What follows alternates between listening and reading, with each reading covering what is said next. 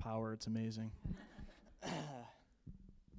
So before we begin, I really just want to pray over our time. I really believe God wants to speak to us in a real powerful way, and that in order for us to really enter into what He has for us this morning, we really need to listen to Him, to what He has, and really understand what it is and how to apply it. And so let's just pray real quick.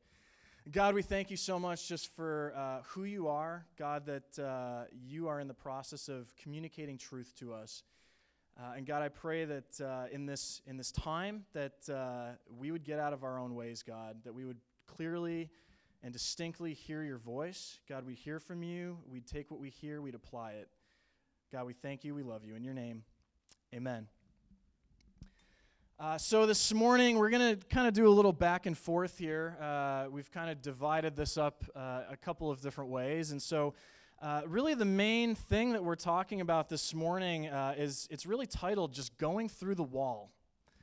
Going Through the Wall. And the question, it really becomes, what is a wall? In our lives, the wall is really when it's a season in our faith when we feel stuck. We don't know what God's doing. We're kind of just like, okay, God, like, what are you up to? Our good feelings of God's presence evaporate. We feel the door of heaven shut when we pray. We're just like praying, it feels like, against just a wall. Like, where are you? Darkness, helplessness, weariness. There's a sense of failure or defeat. Barrenness, emptiness. There's dryness that descends upon us. You could think of it being like a desert season. The disciplines of our faith that we've had up to this point, or that have served us up to this point, really just don't seem to work.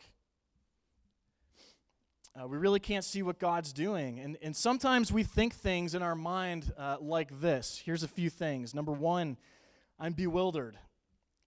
I don't know what God is doing right now. I'm hurt.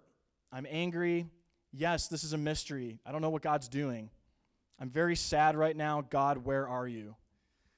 These are a lot of the tendencies or the feelings that we experience when we're hitting against a wall, when we come up against a wall. James puts it really well here in James 1, verses 2 through 4. He says this, "Consider it pure joy, my brothers and sisters, whenever you face trials of many kinds, because you know that the testing of your faith produces perseverance. Let perseverance finish its work so that you may be mature and complete, not lacking anything." And something that's really unique in this verse is when you read it, you see kind of the trend occurring, right? That trials produce perseverance, and then perseverance produces maturity, right? So in order for us to ultimately become the God people has designed us to be mature followers of Christ, we need to persevere. And in order for us to persevere, we must face trials of many kinds. The way I like thinking about walls is it's a little different than trials. It's almost like trials on steroids. It's like, we go through trials on a regular basis. It's like, man, like, I'm having difficulty with the budget right now. God, like, please open up a door of heaven, release your goodness to us. And that might, be a short period thing, right? It might be a short period of time that you're experiencing that. But a wall is something that might be perpetual. It might last for months or even years. You're just coming up against this constant thing that is just in your life, and you're like, God, what are you doing? Where are you? And we see this numerous times really throughout the Bible. Abraham is a prime example of this in Genesis. We're actually going to spend a little bit of time talking about this today between Rachel and I. You see it in Joseph in Egypt, who was accused of a crime that he didn't commit, and he served time in jail as an innocent man. And during that whole time, God was in the process of working out his will, and he's just like, why am I here? I didn't do anything wrong. David is a perfect example. He was on the run from Saul. A lot of times we think about the issues between David and Saul as being like a short period of time. David was on the run from Saul for 13 years. He was for fear of his life for that period amount of time. And so Psalm 57 is a great example of David, who's in the midst of this season. He's in a cave. He's hiding away from Saul, And there's numerous people that are in his encampment with him who are coming and going, and he's like, I don't know if any of these people could be spies. Any of them could stab me in the back at any moment. So literally, he was for fear of his life for 13 years, every single day. And Psalm 57 is such a great example of him just releasing it ultimately to God, like, hey, like, you're the one who's in control. Like, I praise you, I lift you up because you're ultimately the one who's going to get me through this. Peter in the New Testament was renowned for being a man who went all out. But he got chopped down quickly when he denied Christ, and then ultimately we see his restoration later on in the book of John. It's a pretty amazing story. And personally, this is something that I've really experienced, especially last summer. I think last summer for me was one of these seasons. It persisted for probably 4 or 5 months of just wondering, like, man, like, God, what is your will? What are you trying to do in me? I was in the middle of a little bit of relational conflict with Jonathan Hupp, our senior pastor here, and that persisted for a few months. We were in the process of also raising funding to be able to do work here of ministry, and I had a really bad season of support raising. One of the biggest donors that I had dropped off when I had no time really to prepare for it. So it was like one thing after the other just kind of stacking itself up, and I'm just like, God, like, where are you? Like, what are you doing in the middle of this process?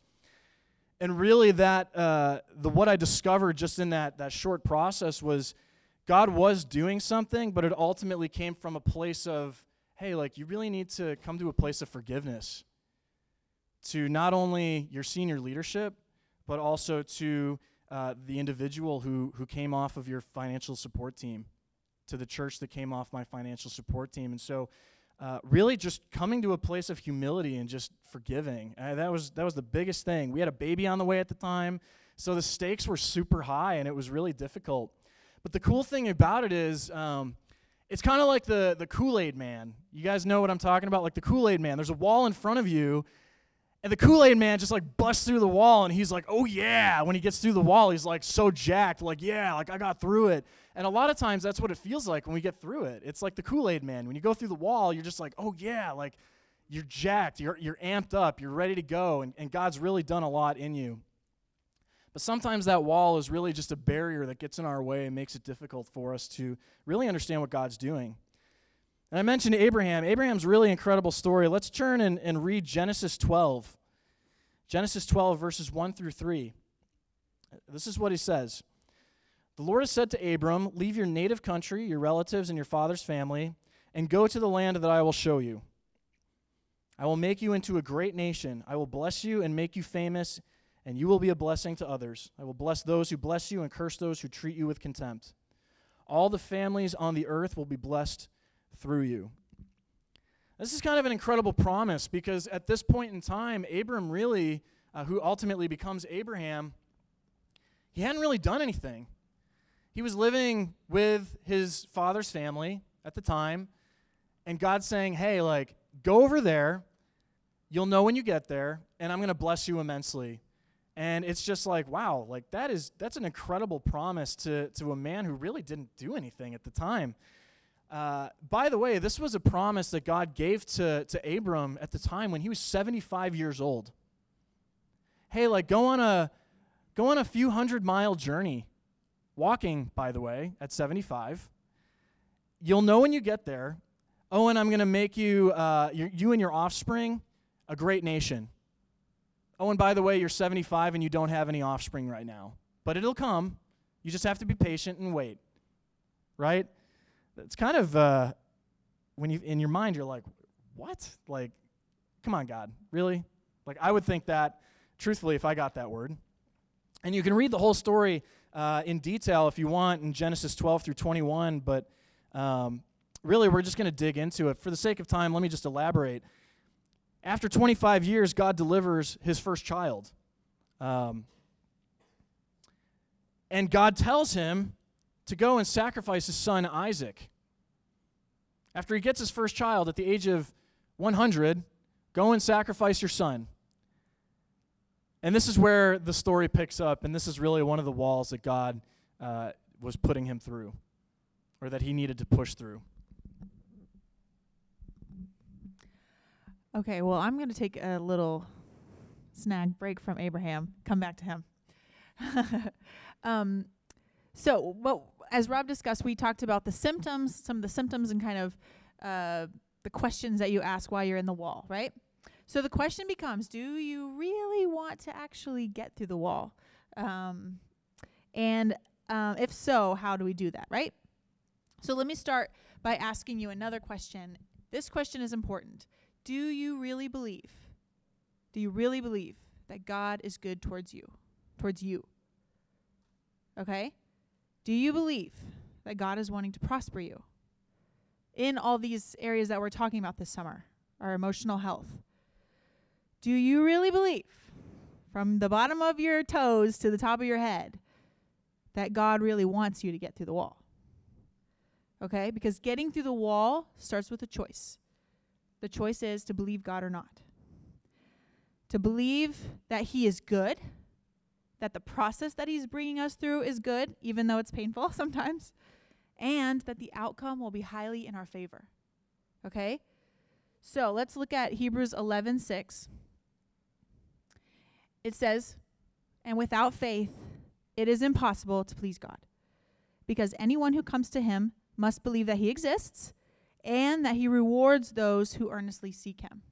All right, and there's tons of scriptures about God wanting to prosper us, he sent his son so we could have freedom, right? So we can have redemption.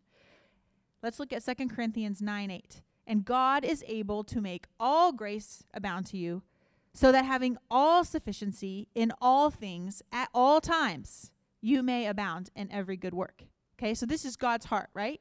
So do we really believe it? The first step is going to be, for breaking through your wall, be certain of the outcome. Okay? And part of that is going to be reminding yourself regularly, because we tend to forget. So now let's get back to Abraham. Okay, so we got the promise of God. It was a really big promise. He had to wait for 25 years. And what did he do? Okay? Anybody know? What did he do? You can just shout it out if you know. He obeyed God, right? He believed, and he obeyed. All right, so Romans 4 says that Abraham was fully convinced that God is able to do what he promises. Okay, so Abraham was certain of the outcome. He had that in his radar, whatever. The promise was going to be fulfilled. He had complete confidence in God's intentionality towards him. So this is step one for us too. So we really need to see the outcome and believe it. And you may be saying, what does that mean, the outcome? That we're going to get through the wall. That's the outcome. That the life that God intended for us is based on fullness, not on limitation. Okay? That God came to give us a rich and abundant life, John 10:10. That he's going to prosper us even as our souls prosper, right? So how do we do this? How do we start thinking this way if maybe we're not there yet? Hashtag renew your mind. That's what I said. Confessing, okay? So we're going to start saying the things that God says. We're going to speak scripture over our situation, our family, our heart. Whatever you're having the hardest time believing God in, feel free to remind God, hey, God, remember that you said this. Remember that your word says this. Remember, and I really believe that you're going to do it, and I'm going to watch you do it. If you said it, you mean it, you'll do it, okay? Graham Cook says, I don't know if we have this quote, confess his nature and his word back to yourself until it becomes a stone cold reality in your life. And this is hard. Let me tell you, this is hard. This is one thing that's kind of newer to me as I'm walking through my wall is confessing and like keeping that in front of me. And when we're confessing his word, by the way, let's say it with a little gumption. You know what I'm saying? We're responsible for our confidence in believing God's word. And I want to say one more thing. If you don't believe in the outcome, this process of going through the wall is going to undo you. For example, in Luke 8, Jesus had told the disciples, hey, we're going to go across the lake. Okay, so that's the outcome. We're going to get across the lake. And guess what? The storm comes. What do? They forget. It's like, hello, they forget. That's the outcome. They get their eyes off of God's ability, Jesus' ability to get them across the lake, and they freak out. And a lot of times we do the same thing. So it's really, really important to keep our eyes on God's good nature and his ability to keep his promises. Because the enemy loves to try to convince us that God is holding out on us, that he doesn't care about us. It's the first trick in the Bible, in the Garden of Eden. He told Adam and Eve, does God really say? Questioning God's character. That's his number one trick. All right? But let's make it our work to believe God. So, first we're envisioning and we're believing the outcome. And the second step we're going to do is participate with God in the journey through the wall. So, we don't have to know what the process is. We don't have to know how long it's going to take. We don't have to know how hard it's going to be. We don't have to understand each step. But what we do know is now we got our eyes on the prize. We know he's going to get us through it. We can be freed up. We can be released to participate with him in the journey, however long that's going to be. Hopefully not that long. Because God has he has more on his agenda than the current problem that's right in front of us, right? He's trying to grow us. He's trying to mature us. He's trying to draw us closer to himself. So how do we do that? How do we participate with God? What's our part? And there's really two ways that I really believe God wants to share with us today. One is radical obedience. Radical obedience. So I have a little quote here. I learned from Jim, if Dwight ever asks you if you accept something secret, you reply, absolutely I do. I don't know if you guys ever seen The Office. This is a little quote. It's just a little joke. But the heart is the same. When God asks us to do something, the answer is absolutely I will. Okay? Because if we believe that God is holding the very best for us in his hand, guess what? Why would we try to negotiate with him? That's going to be a downgrade, right? We want to upgrade because he might go with our plan. Let's not do that. Let's say, all right, God, no. And remember that there's no risk with God. I mean, like Peter walking out on the water, there was no risk until he took his eyes off Jesus, right? And like God has supernatural in mind for us. And if we're saying yes and we're stepping out in faith, guess what? He's going to unlock the miraculous. We're going to be like, whoa, what just happened? It's going to be awesome. All right, so let's get back to Abraham. So here he is in the season of waiting. God is wanting to deliver the promise, and he does. Like Rob said, the son is born. Then bam, God asks Abraham to kill his son. And here's another opportunity to freak out, right?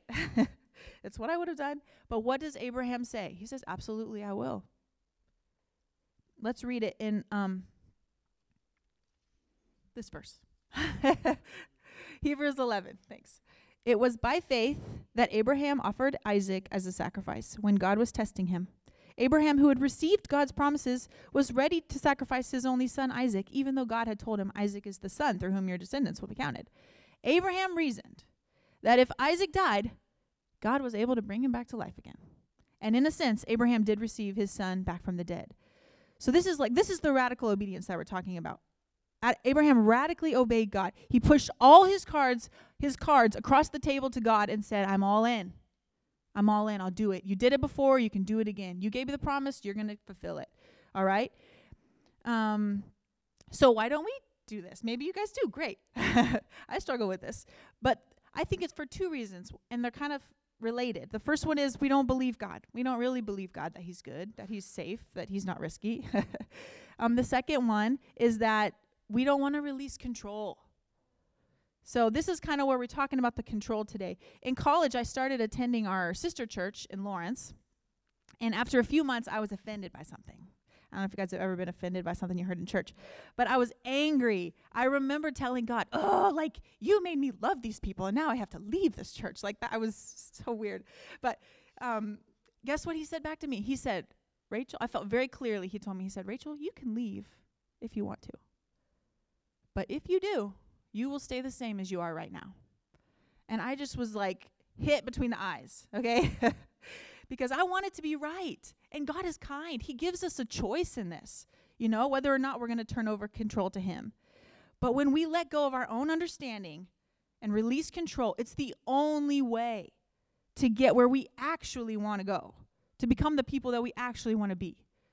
And it is really challenging. Let's look in James chapter 4. It says, submit yourselves, therefore, to God. Resist the devil, and he will flee from you. Humble yourself before the Lord, and he will exalt you. And there's another verse in 1 Peter. It says, so humble yourselves under the mighty power of God, and at the right time he will lift you up in honor. Give all your worries and cares to God, for he cares for you. Releasing control to God is the only way forward through the wall, and the only way to partner with God in this process to break through the desert season and find the place of springs. All right, so number 2. So the first one is radical obedience, and number 2 is rejoice. Rejoice. Come on, everybody say it with me. Rejoice. Rejoice. Rejoice. Let's read in Philippians 4. Always be full of joy in the Lord. I say it again, rejoice. Don't worry about anything. Instead, pray about everything. Tell God what you need and thank him for all he has done. Then you will experience God's peace, which exceeds anything we can understand. His peace will guard your heart and minds as you live in Christ Jesus. So let's mix up our faith with rejoicing. Okay, and this is new to me, by the way. Like the other day, just to testify, I was cranky, I was frustrated and stressed out, and Rob said one word to me. He said, rejoice. And I was like, oh, I'm not doing that right now. This is hard. This is so hard. But let's mix it, let's mix our faith with rejoicing. Like when we start to, if you're doing your confession, say it with a smile. Believe God. It's the way into God's presence.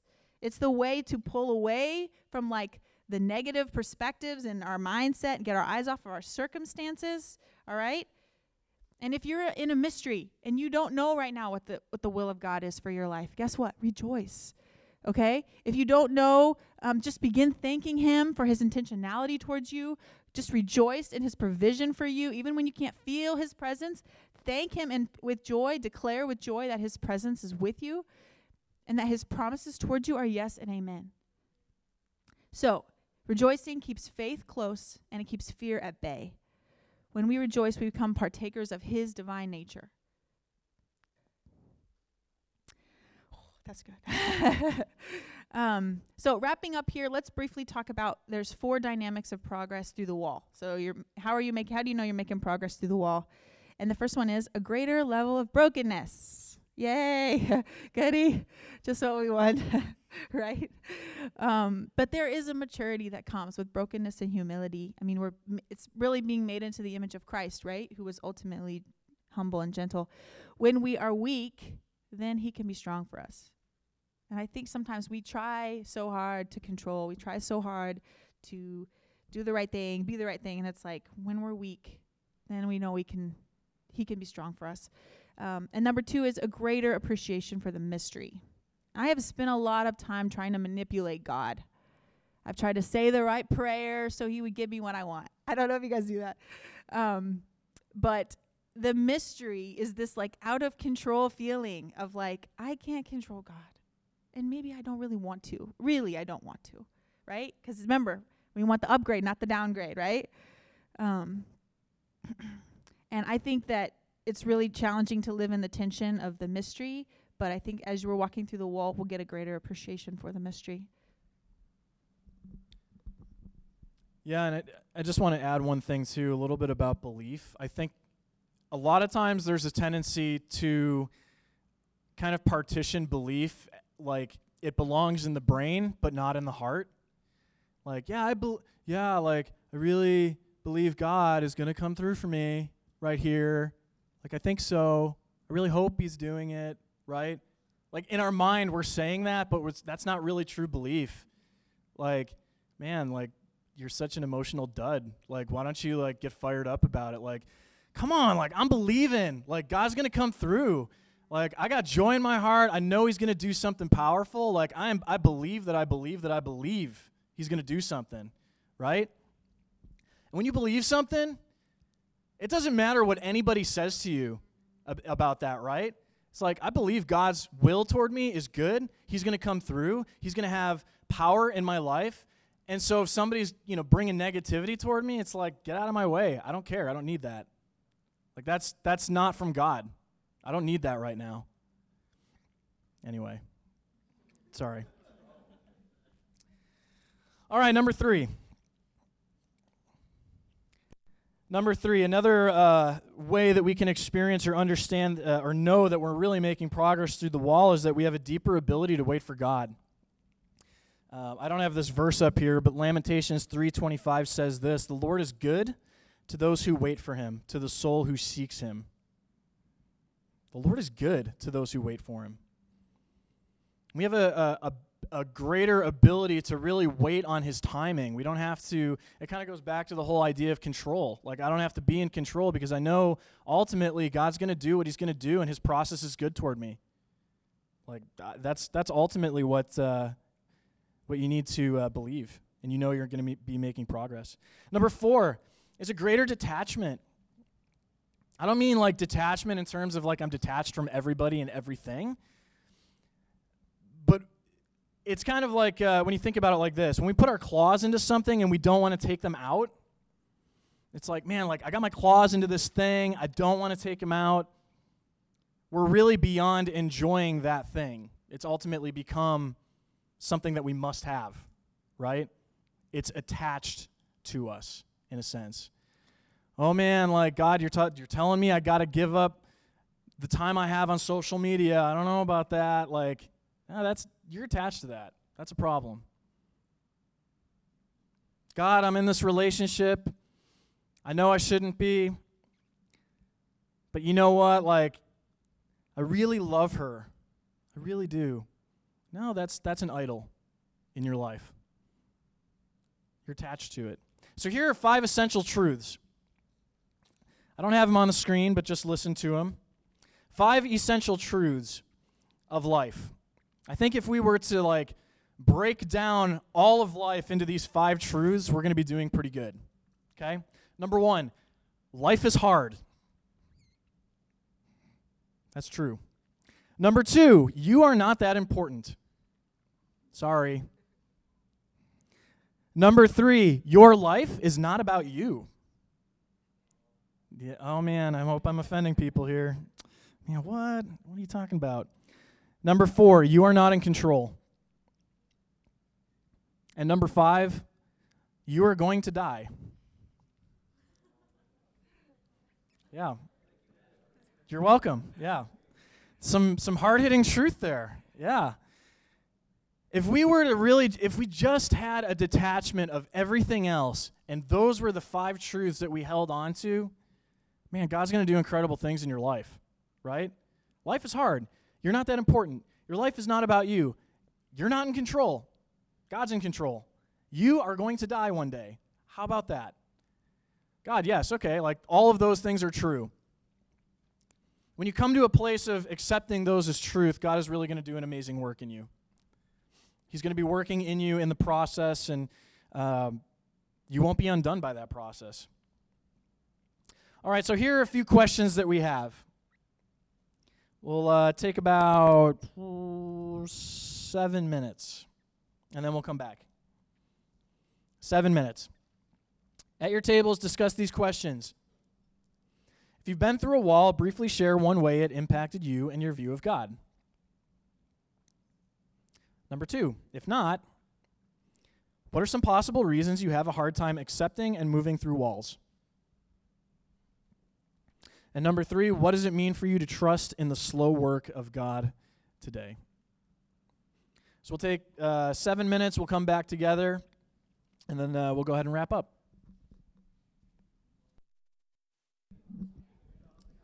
All right, let's wrap up our conversations real quick.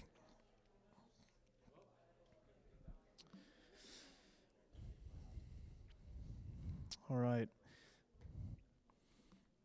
In 10 seconds or less, 3 people, what are you hearing?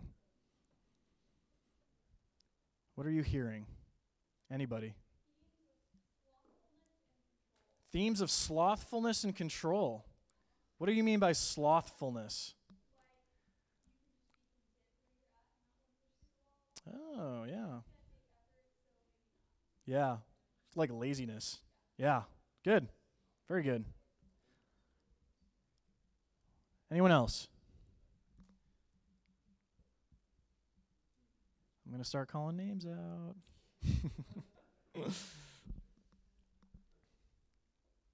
One more.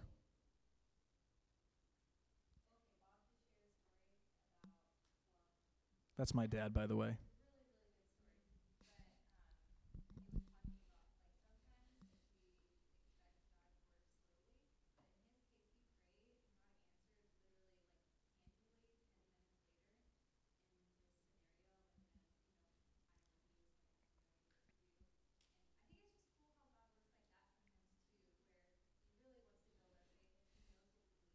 Mm-hmm.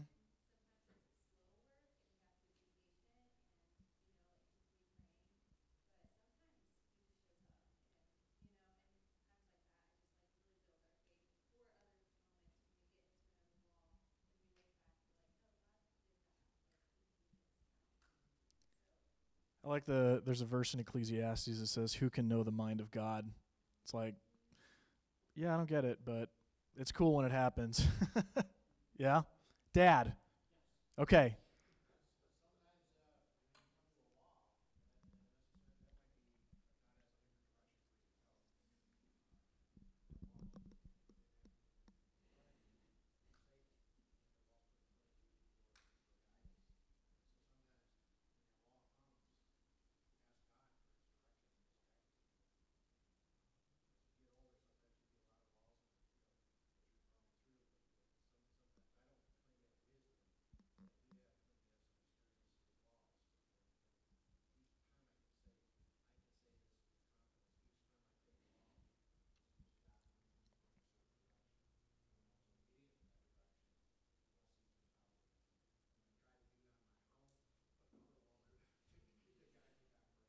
Mm-hmm.